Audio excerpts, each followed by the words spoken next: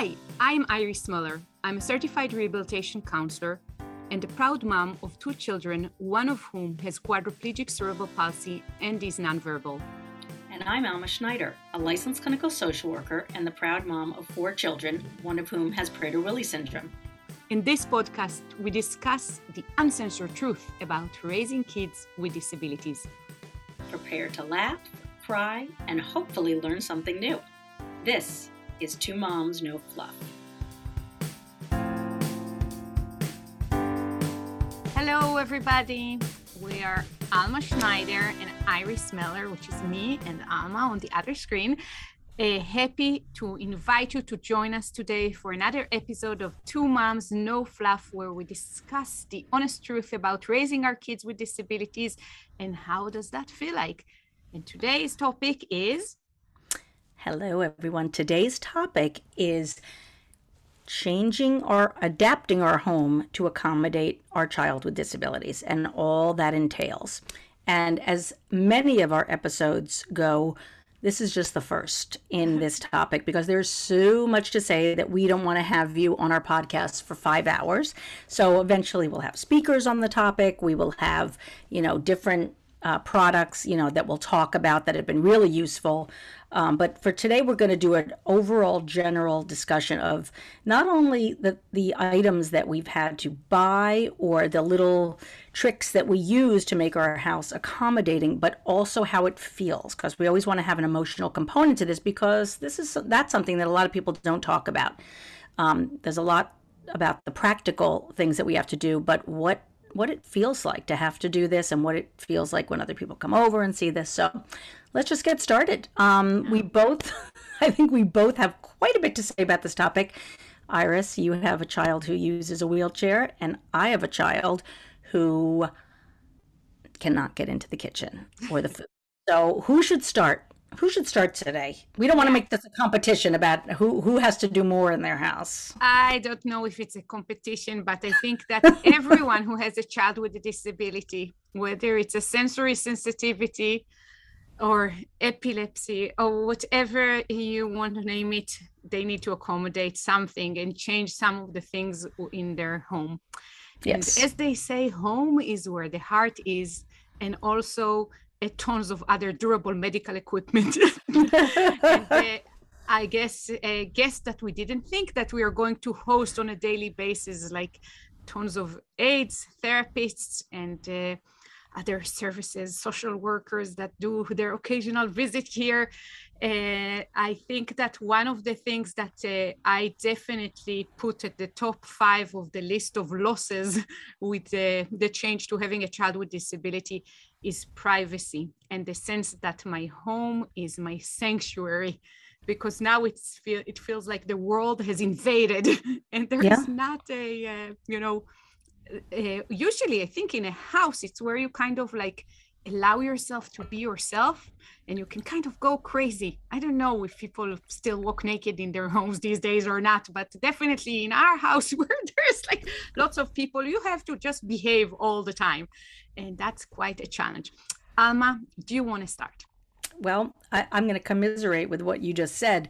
When Lincoln was first born, I had 2 other kids at the time, and we were fortunate enough to be able to get an au pair to help that we hadn't expected. We hadn't anticipated getting an au pair, but because I really felt strongly about pumping, so that Lincoln would get breast milk, even though he couldn't suck because of his syndrome, I was very intent on having him get breast milk. So he also was fed through a tube that I've mentioned in other episodes. He had a G tube in his stomach and I pumped. So between the feeding and the pumping of the milk, that took me away from my other kids where I couldn't run around the house. So I too had a privacy issue. We did get an au pair because it was a lot less expensive than having a full-time nanny.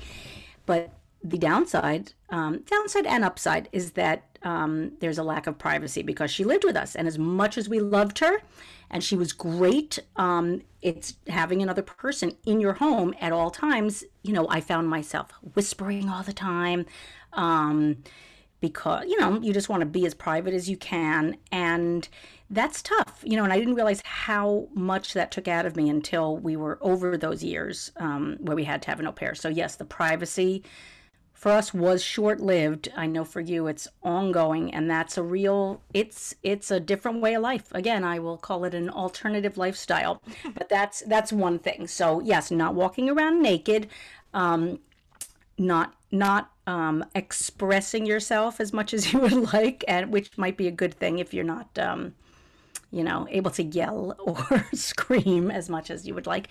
But that, it takes its toll because, as you said, your house is sort of your refuge, and to not feel that way all the time is hard. It's hard.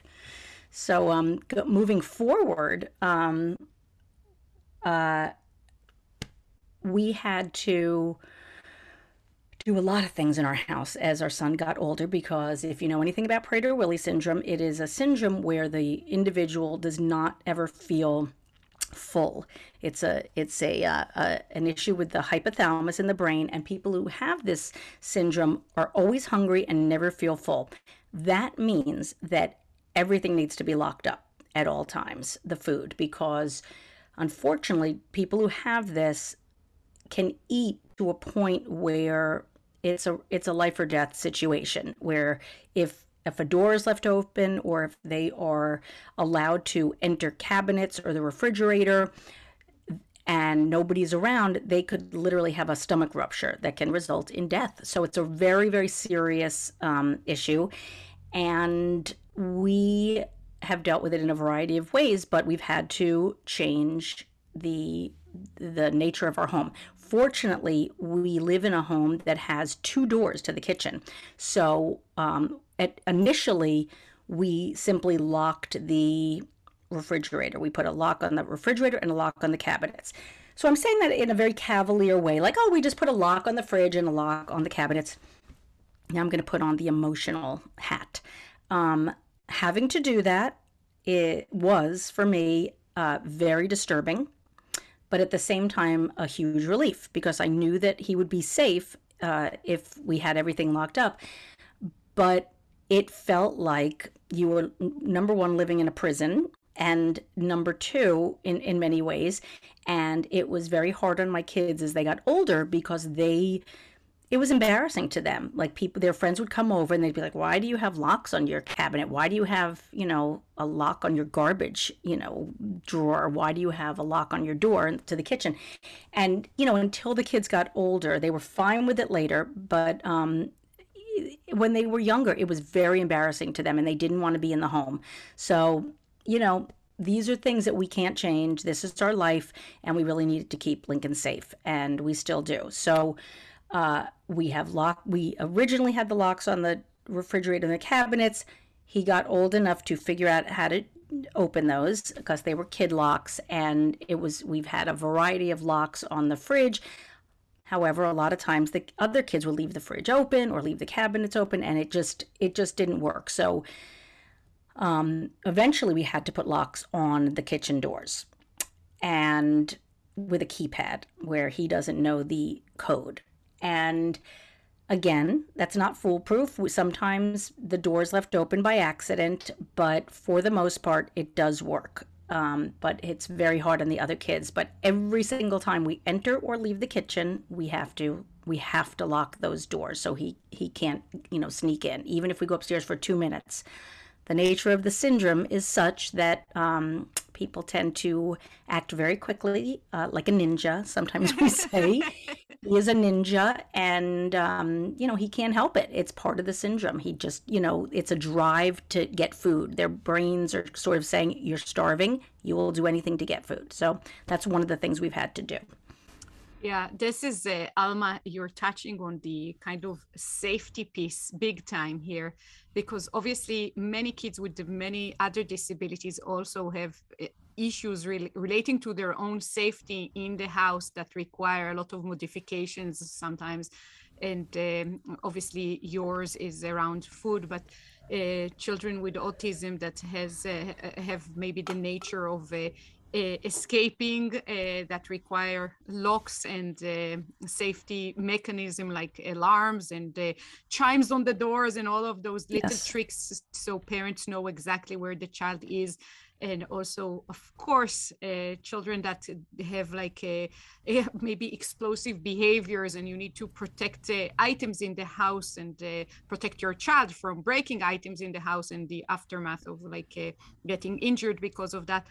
So obviously safety is a big piece.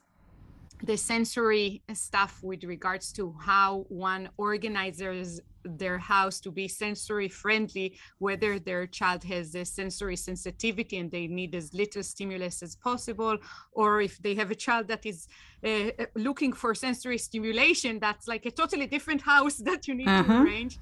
In our situation, obviously, because my daughter has quadriplegic cerebral palsy and she's using, a wheelchair and a gait trainer and a stander and all of those other pieces of medical equipment, there's a lot of issues that relate to just physical accessibility, in which I'll probably talk about later in depth. But I think the last piece in those maybe 4 walls of I guess disability friendly home is the whole kind of organization, the organization mechanism that needs to kind of work for both the parents and the child with a disability, because you would organize the house differently to accommodate different situations.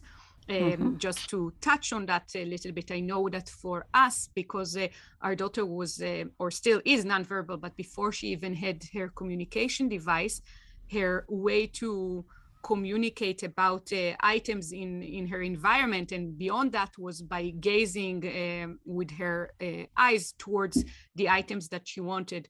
And it was very easy if she would gaze on a certain bin to go through the items in the bin. But if something was not in the bin and she wanted it, we were stuck. So like a toy bin? You're talking about like a toy bin? A toy bin, or just like let's say a bin with her creams or like her hair ties, whatever it is. And you would present the items in the bin to her and something is missing. It's very hard without a communication device to explain which item it is specifically, especially let's say it's a figurine box and now she's sometimes at loss for words with the limited communication that she had back then when she was younger.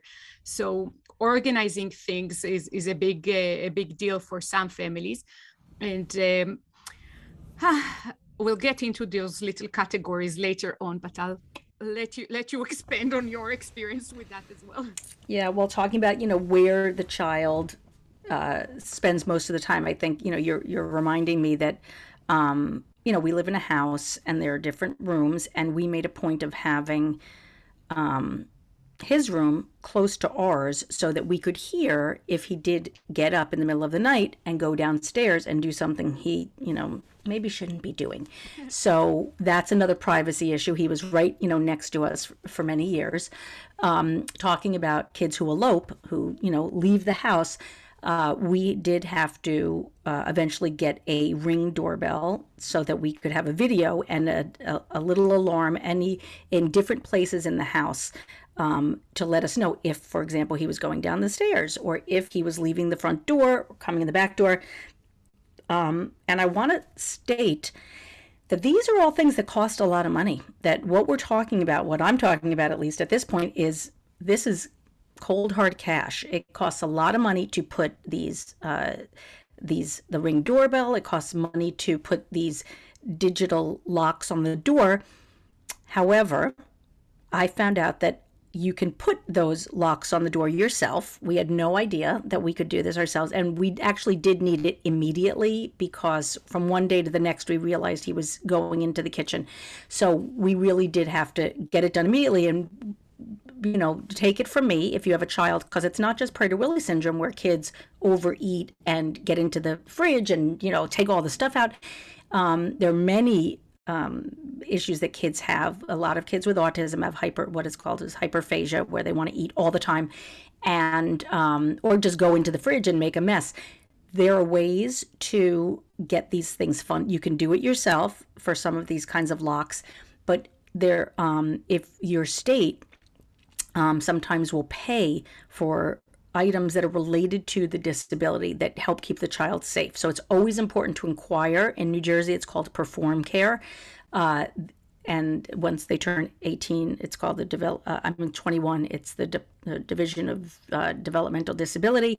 But it's really important, if the money is an issue, to find out if it will be covered by the state or by your insurance, because these are real safety issues. I mean, if a kid leaves the house, that's dangerous. So having an alarm is something that we've had to do.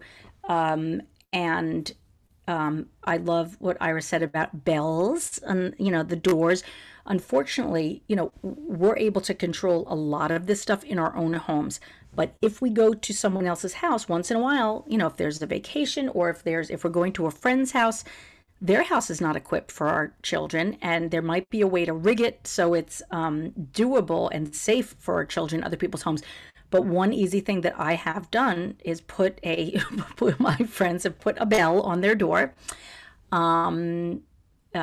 If he tried to leave our bedroom, recently I stayed at Iris's house. We went out for a visit, and she was kind enough to put a chain lock on the door with a key.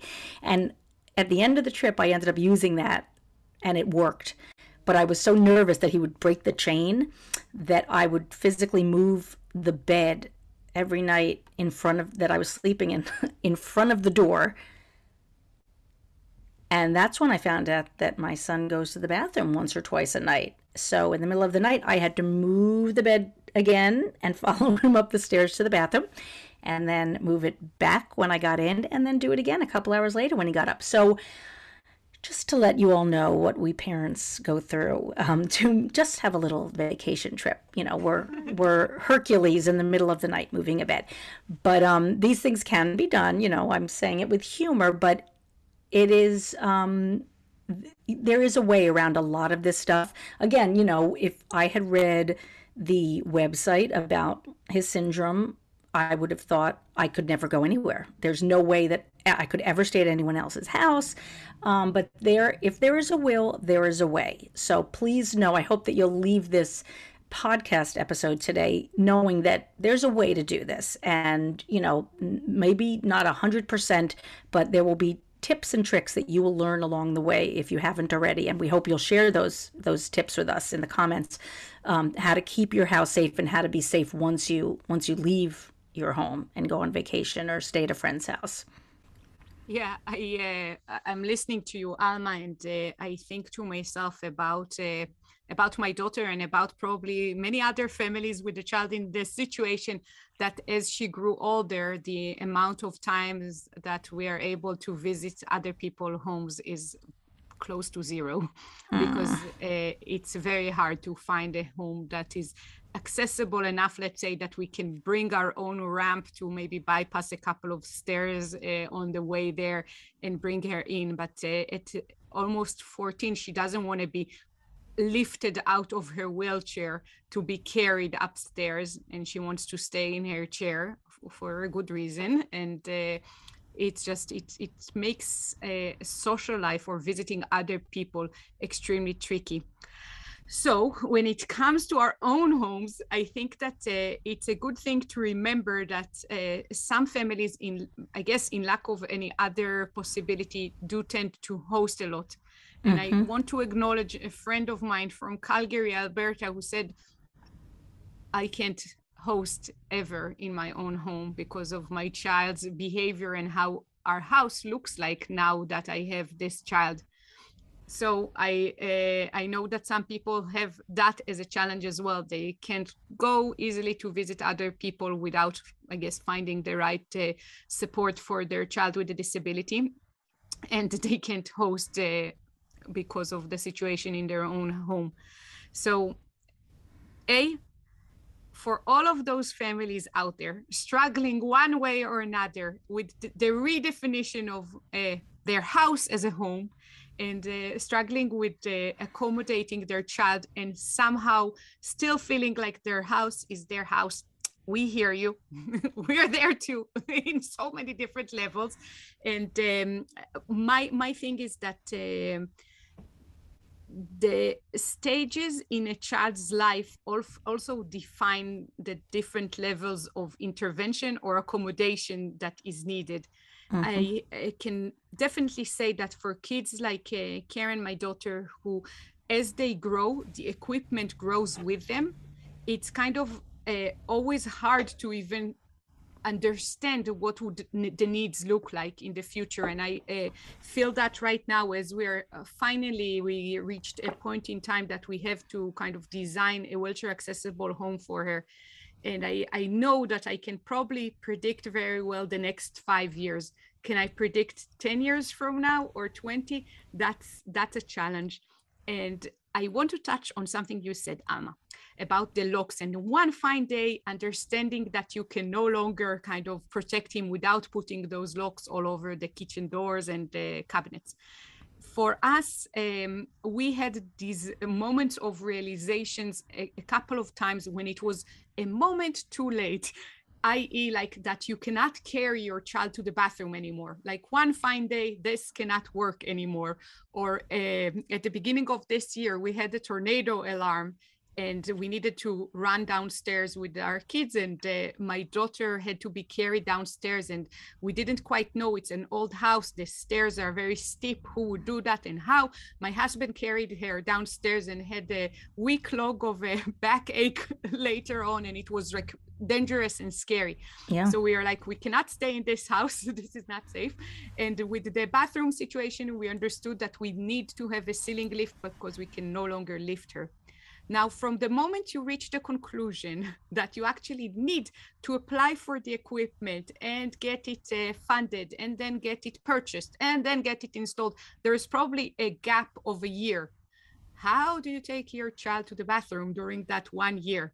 This is a year of misery, unless you're a smart person, smarter than me for sure, and think about those things ahead of the game.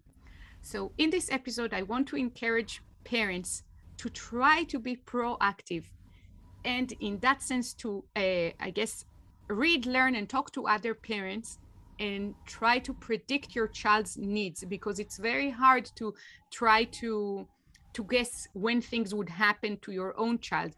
But you can survey other parents around and try to make a calculated guess. And if you can save yourself the agony of just being so desperate, waiting for a piece of equipment while you have a daily struggle of carrying your child to the bathroom 8 times a day, then I think you'll increase your quality of life a bit. Yes. And this, I'm so glad you're bringing this up, because this brings up a lot of the issues that we discussed in our episode about finding your people in your community. Because who are you going to ask? What's going to come next? What products are good for us to have in the house? It's going to be people who are in a similar situation. So for us, we were on Facebook pages, learning from other people who had older kids, what kind of locks they used, what the easiest thing to do was. And we didn't have, we had to do trial and error with a bunch of locks, but the trial and error came with the items that people had recommended to us that ended up being the best for us. And, I want to go back to the issue of going to other people's homes that can accommodate us. There's nothing more that's more of a relief than, for me, going to the house of a family that has a child with Prader-Willi syndrome, for them to stay over or to just hang out there, because I know it's going to be safe. And I'm wondering for you, Iris, if there are people, saying that there are pretty much zero places where you can go to accommodate her. People who have children who use wheelchairs would be, and maybe you don't have those at the moment, but that is another example of, if you meet people and you have, this in common and you end up socializing and like them, that's a great place to visit, because they will be able to have the space and the house arranged in such a way that Karen could get around in the wheelchair, or anyone else who's, in that situation.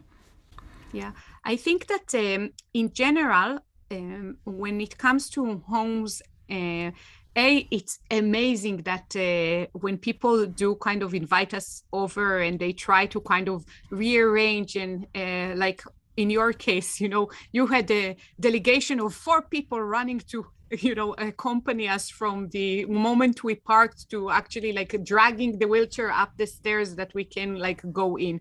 If it's just me and my daughter alone, no can do. But you need more people.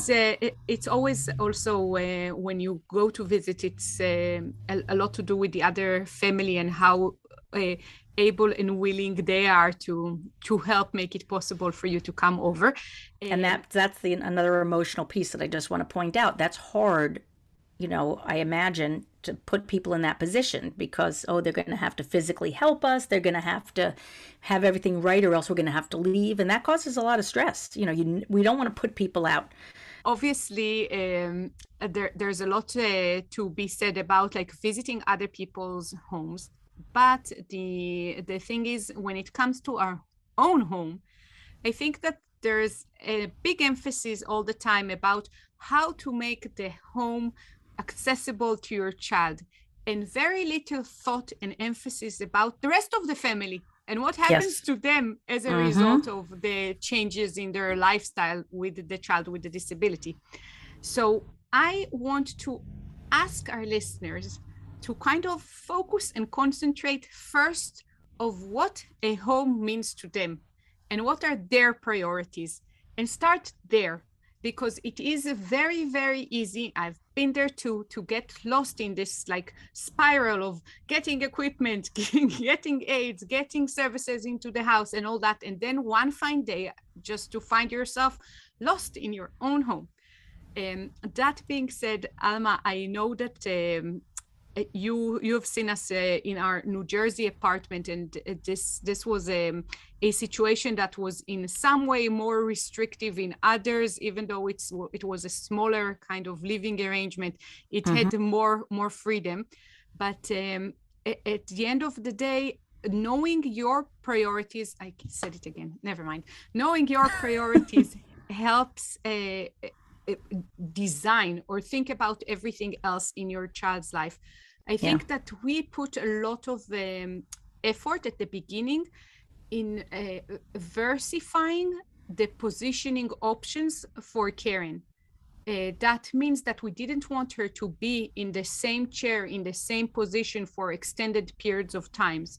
So we purchased a bunch of different sitting mechanisms and systems for her, including Firefly, Go to Sit, which is one of my favorites. But in addition to that, we had the power wheelchair, we had the manual wheelchair, we had another seat that she could kind of like sit in the living room, the Go to Sit, a beanbag, etc. That was great. We decided that each activity would be taking place in another chair, or some of the activities were actually on a stander, etc. And then we versified how many positions she kind of is assuming in a day. Yeah, so she has that variety. She has that variety. Yeah. Did other people had the freedom to walk freely in our small living room? Was it easy to move from one room to another? No. In retrospect, would I do the same? No. Like I had to also consider other people and what the house would look like, and how easy or hard would it be for everybody else to kind of maneuver about. We had to say goodbye to a really nice, huge beanbag that we got as a gift for one of her birthdays, because it took half a room, and New Jersey apartment rooms are small. We could not keep it. It was beautiful and maybe fun, but the amount of fun was not worth it. So my point again, think of yourself first, what is important, and then redefine how you make priorities for your child. Because if you're kind of hating your own life circumstances, then there is a dramatic decrease in your own level of happiness and quality of life. Yes, absolutely. And some things are negotiable, some things aren't. And you're making me think of something that kind of cracks me up, because when we put in the Ring doorbell, it's a video that you see, if the person's at the door, and we had to put one in the back door because there's an entrance to the kitchen from the back door. And without mentioning names in my family, some of my families were very upset about that video camera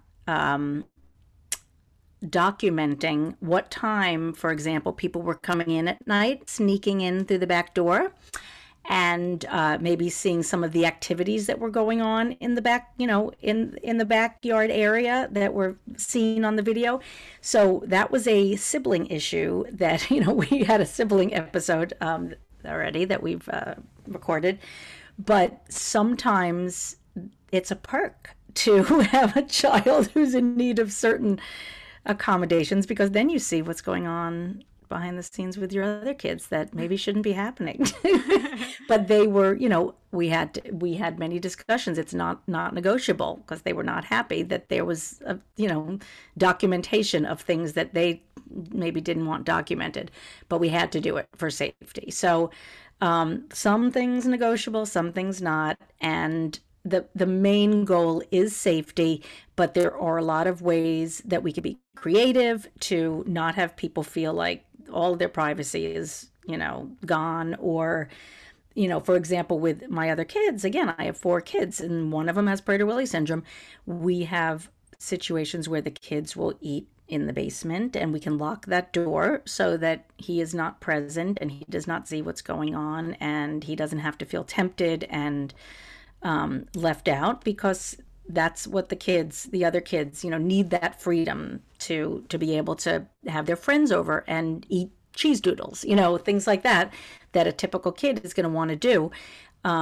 There's a way to work, at least in our house, and I'm sure in many of your homes, a way to be, it's just about thinking out of the box and being creative to make it, like you're saying, like creating different spaces for Karen so that she can feel like she's going into different rooms to do different things, as opposed to always being, in one chair. So a lot of, this situation for many of us really does force us to think out of the box and to learn from other people. We could see what other people who have similar situations are doing. And that's where I get a lot of my ideas, simply talking to people who I've met along the way. Yeah, I think that also in our house, just to revisit the camera situation, at this point in the game, we have cameras all around the house. There's only one guest bathroom that does not include a camera. This is the level that, with regards to like wheelchair accessibility, it's all those features that people always take for granted, like making doorways wide, they're having ramps or zero, how is it called, zero grade entries, so you can kind of easily access the house from outside, etc.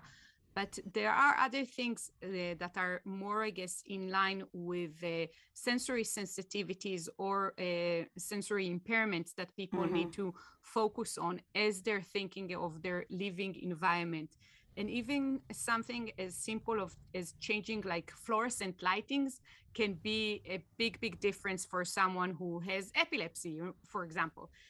So as we are considering our living space, we need to think about all of those elements, like the lighting, what do we choose in terms of the brightness of lights in our house, and the lighting fixtures or levels that we want to have in our living room or other rooms.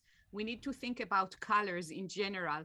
If your child has a visual impairment, choosing the colors of different rooms, even the floors can be put in a way that there is a pattern and it's easier for the child to find themselves in the space. And all of that can be done in a really nice way.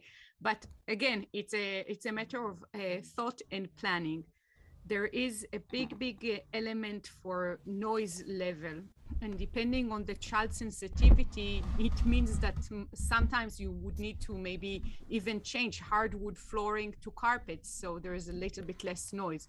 In our situation, for example, carpet is a no-go because it's so hard to maneuver with a wheelchair or a gait trainer. So that's another take on that thing. But putting carpeting, making sure, and this goes for most children, but putting carpeting on the steps, if you have a child who maybe has a lot of energy and is always running, it's very easy to slide on down the steps if you don't have some kind of carpet there. But even the opposite is important. sometimes you want a creaky house so you can hear when kids are sneaking around. So there's, it's very individual. It's very individual, and it's important to think about all these things. One of the things that I'd like to add is the actual space where you're living. You had mentioned living in an apartment, a small apartment, and that was really difficult. Moving to a place that's affordable, that has much bigger, much bigger house or apartment for less money in a different state, perhaps. I mean, it might have to go to that point where you're actually thinking, we need to move to a place where there's more room. Of someone who left New Jersey and moved. It does remind me. I didn't want to Midland, Michigan. I didn't want to mention any names. I didn't want to out you, but sometimes people have to move to another state, and it worked out great for you.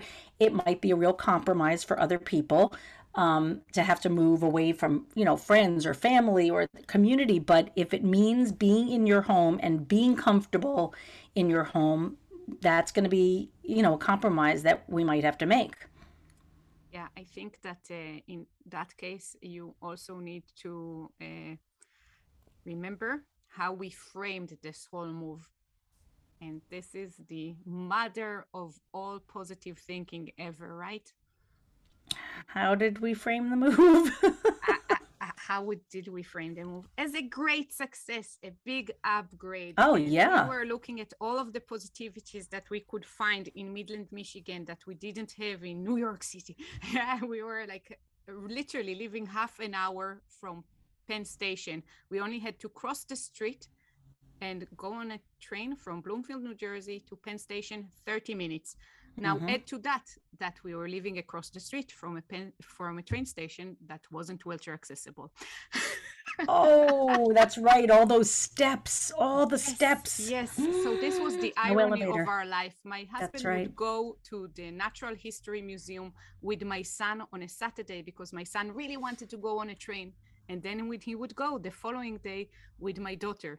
Now, if he wanted to go to the city with my daughter, Alma, to the Natural History Museum, we had to take the car, drive to Montclair, go on the train from Montclair to Penn Station, take a subway, and then walk for 10 blocks because that was the closest subway station that was wheelchair accessible to the museum. So going with my daughter to the city wasn't fun, even when we were living there. So when we moved to Midland, Michigan, we said we are only going to focus on the bright side of this move. And we've been doing so, and it's been working fabulously. Yeah, you never know. Yeah, so sometimes one door closes, another opens. Yeah, and that being said, I think that the trick to all of this is to try and think in advance about, maybe in this case, I want to say it like that, worst case scenario.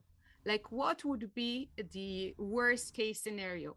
Your child is now a toddler, but if such and such behavior continues, then probably from this day onward, when you frame pictures in your house, you need to use perspex and not glass. Do you see what I'm saying? Because someone might break your pictures in the future. If your child has a brain injury or another disability that implies that there might be a mobility challenge, do not move to places, whether it's an apartment or a home, that is not, I guess, on one level or with an elevator or wheelchair accessible in one way or another. Try to protect yourself by planning for the worst case scenario. And then all that can happen is that you can be pleasantly surprised. That's right. In general, when we talk about accessibility, if you plan for something that to be accessible, it makes everybody's life easier regardless. So plan for accessibility, enjoy the benefits of it. And then worst case scenario, you'll never need it. And that's would be lovely. That's right. Anything else to add, Beautiful. Alma? Just keep things high up so your kids can't get them, just like you would with a typical kid. Somebody was just talking on one of the forums for Prader-Willi syndrome that their child keeps going into the bathroom and the kitchen and opening every shampoo bottle, soap, and just dumping it out. And a lot of kids do this, and they do it as they get older if they have certain challenges. And, these are the kind of things you put You just figure out different ways, locked up in a cabinet, because nobody wants to waste the money or have to waste the time cleaning it up constantly. Put things out of reach, lock them up. With a simple, a lock that can be very easy for you to open. Just, even the smallest things can make a difference in your level of stress, to de-stress. So just take advantage of all those things. And again, the number one thing is safety, but we want to make our houses as comfortable as possible. And there are inexpensive ways to do that, more expensive ways, but we can try to get things paid for by the state, by the organization themselves, even reaching out to companies and saying, I have this particular situation, I can't afford it, would you do a pro bono installation or something like that? All people can say is no. And also GoFundMe pages. Sometimes people do GoFundMe pages for getting help with those kinds of things. And so just, again, always think out of the box. Having a child with a disability can allow us to really expand how we think about things to be as happy as and safe as we possibly can. And today, at the end of this episode, I want to add to our shout out that we usually have, that we ask people to share their kind of living arrangement and their ideas of how to better your home, so it feels not like a house but like a real home. What did you do for your child and for your family? And this time I'm adding to the request, if you don't mind, share pictures so we can actually see what you guys have done and learn from it, because a picture is worth 1,000 words. And because we don't disclose anything about children by sending pictures like that, we'll be delighted. And Alma, thank you again for your companionship here. And Thank we'll you. See you next time. Thank you. See you next week. Bye-bye. Bye. For more information, please go to www.twomomsnofluff.com. Thank you. If you like this podcast, please subscribe and give it a 5-star rating so more people can hear it. Thank you.